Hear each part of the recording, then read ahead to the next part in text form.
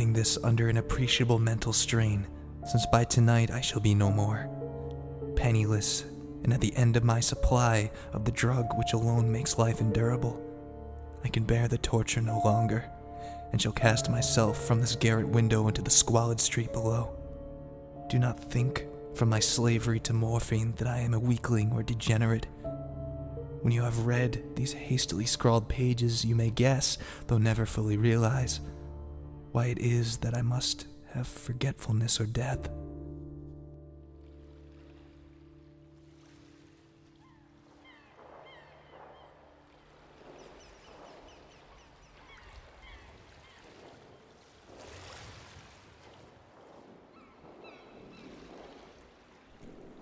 It was one of the most open and least frequented parts of the broad Pacific that the packet of which I was supercargo fell victim to the German sea raider.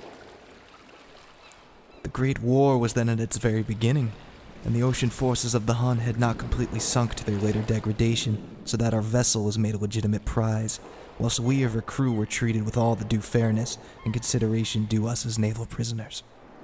So liberal indeed was the discipline of our captors that 5 days after we were taken, I managed to escape alone in a small boat with provisions and water for a good length of time. When I finally found myself adrift and free, I had but little idea of my surroundings.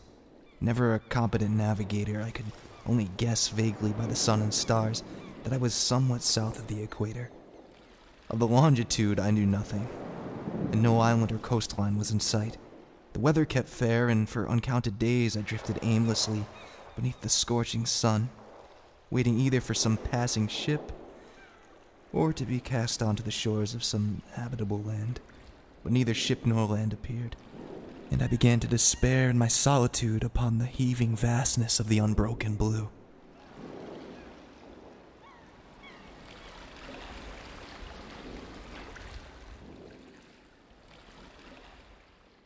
The change happened whilst I slept. Its details I shall never know, for my slumber, though troubled and dream-infested, was continuous. When at last I awakened, it was to discover myself half sucked into a slimy expanse of hellish black mire which extended about me in monotonous undulations as far as I could see, and in which my boat lay grounded some distance away.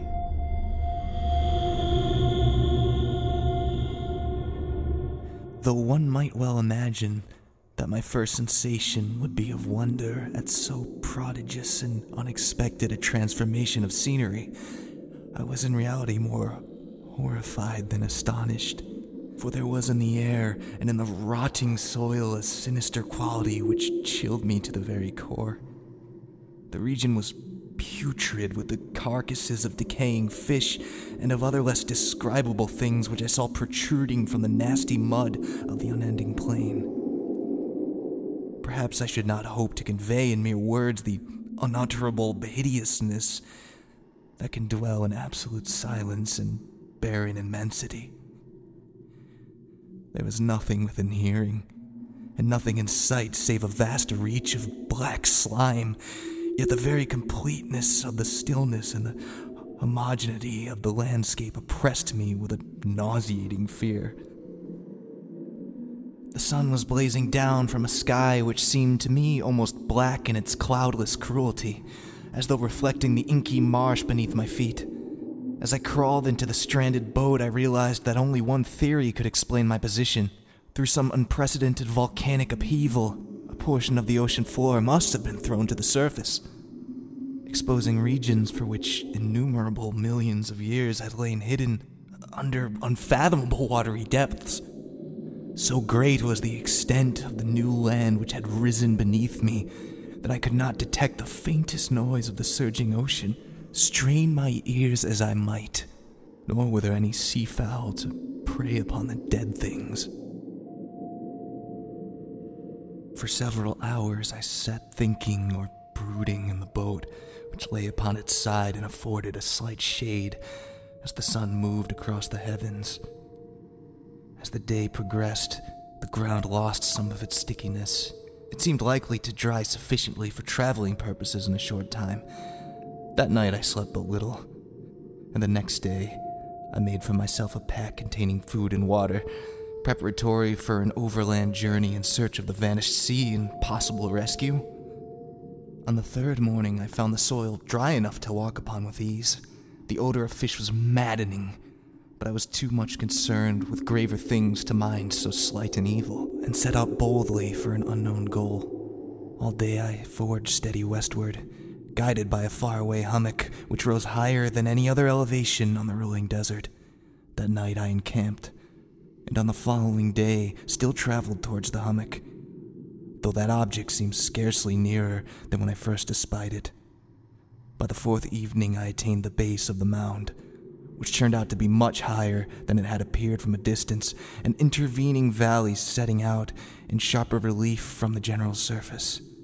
Too wary to ascend, I slept in the shadow of the hill.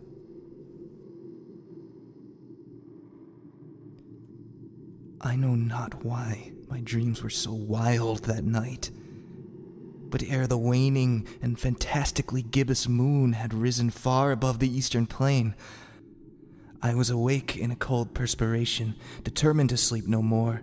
Such visions I had experienced were too much for me to endure again, and in the glow of the moon, I saw how unwise I had been to travel by day. Without the glare of the parching sun, my journey would have cost me much less energy indeed. I now felt quite able to perform the ascent which had deterred me at sunset. Picking up my pack, I started for the crest of the eminence. I have said that the unbroken monotony of the rolling plain was a source of vague horror to me, but I think my horror was greater when I gained the summit of the mound and looked down the other side into an immeasurable pit or canyon whose black recesses the moon had not yet soared high enough to illumine. I felt myself on the edge of the world, peered over the rim into a fathomless chaos of eternal night. Through my terror ran curious reminiscences of Paradise Lost and of Satan's hideous climb through the unfashioned realms of darkness.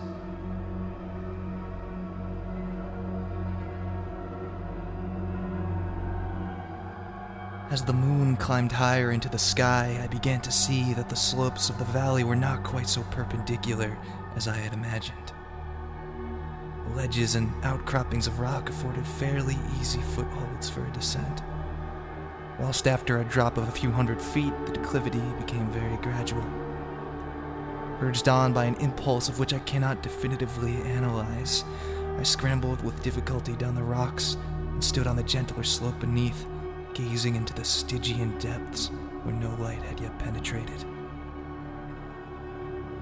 All at once my attention was captured by a vast and singular object on the opposite slope, which rose steeply about 100 yards ahead of me, an object that gleamed whitely in the newly bestowed rays of the ascending moon. That it was merely a gigantic piece of stone, I soon assured myself, but I was conscious of a distinct impression that its contour and position were not altogether the work of nature.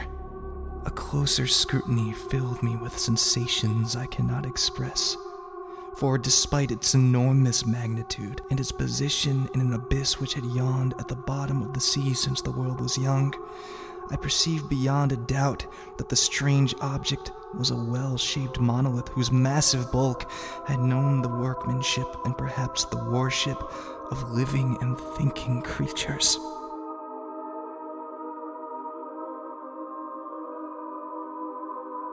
Dazed and frightened, yet not without a certain thrill of the scientist's or archaeologist's delight, I examined my surroundings more closely. The moon, now near the zenith, shone weirdly and vividly above the towering steeps that hemmed in the chasm and revealed the fact that a far-flung body of water at the bottom, winding out of sight in both directions and almost lapping my feet as I stood on the slope. Across the chasm, the wavelets washed the base of the cyclopean monolith, on whose surface I could now see traces of both inscriptions and crude sculptures.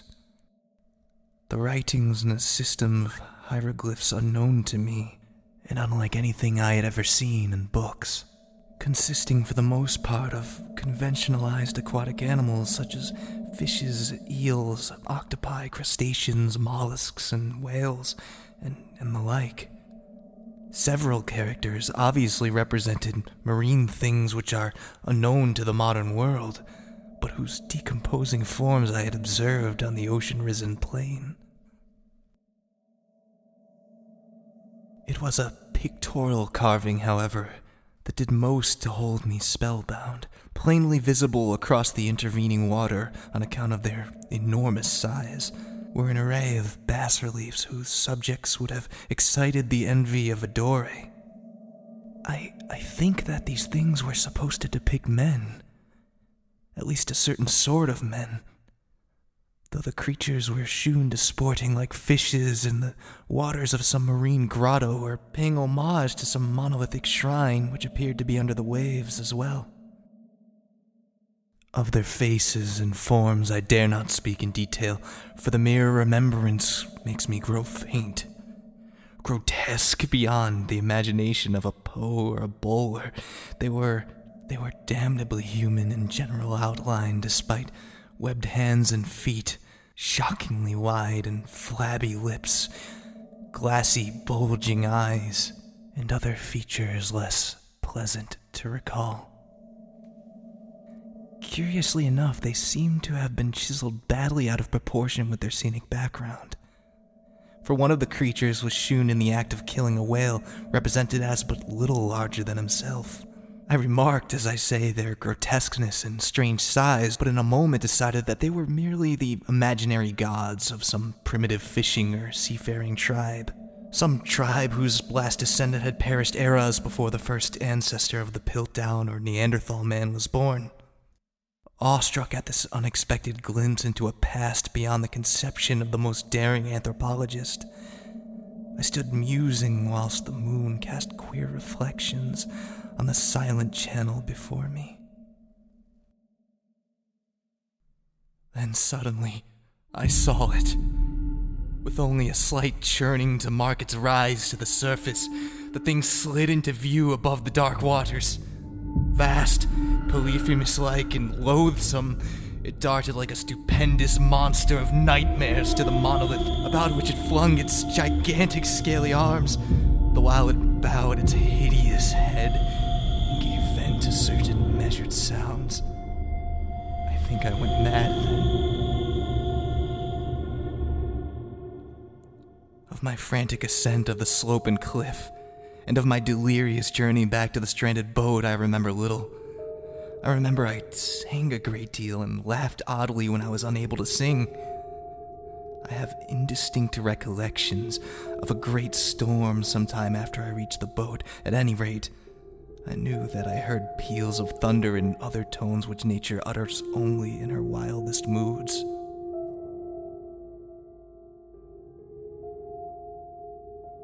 When I came out of the shadows, I was in a San Francisco hospital, brought thither by a captain of an American ship which had picked up my boat in mid-ocean. In my delirium, I said much, but found that my words had been given scant attention. Of any land upheaval in the Pacific, my rescuers knew nothing, nor did I deem it necessary to insist upon a thing which I knew they could not believe. Once I sought out a celebrated ethnologist and amused him with peculiar questions regarding the ancient Philistine legend of Dagon, the fish god. But soon perceiving that he was hopelessly conventional, I did not press my inquiries.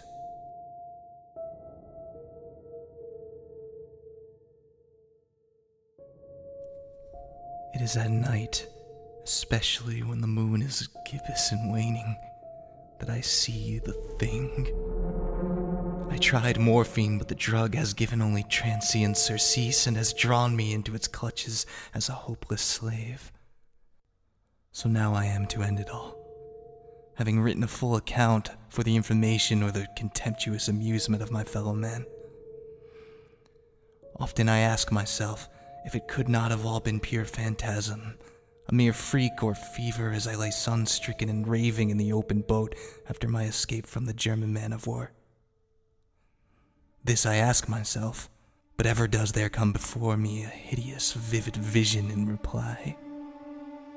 I cannot think of the deep sea without shuddering at the nameless things that may at this very moment be crawling and floundering on its slimy bed, worshipping the ancient stone idols and carving their own detestable likeness on submarine obelisks of water-soaked granite.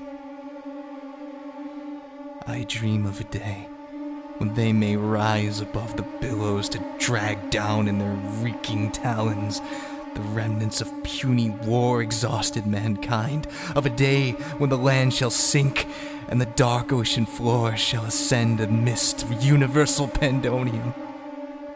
The end is near. I hear a noise at the door, as of some immense slippery body lumbering against it. It shall not find me.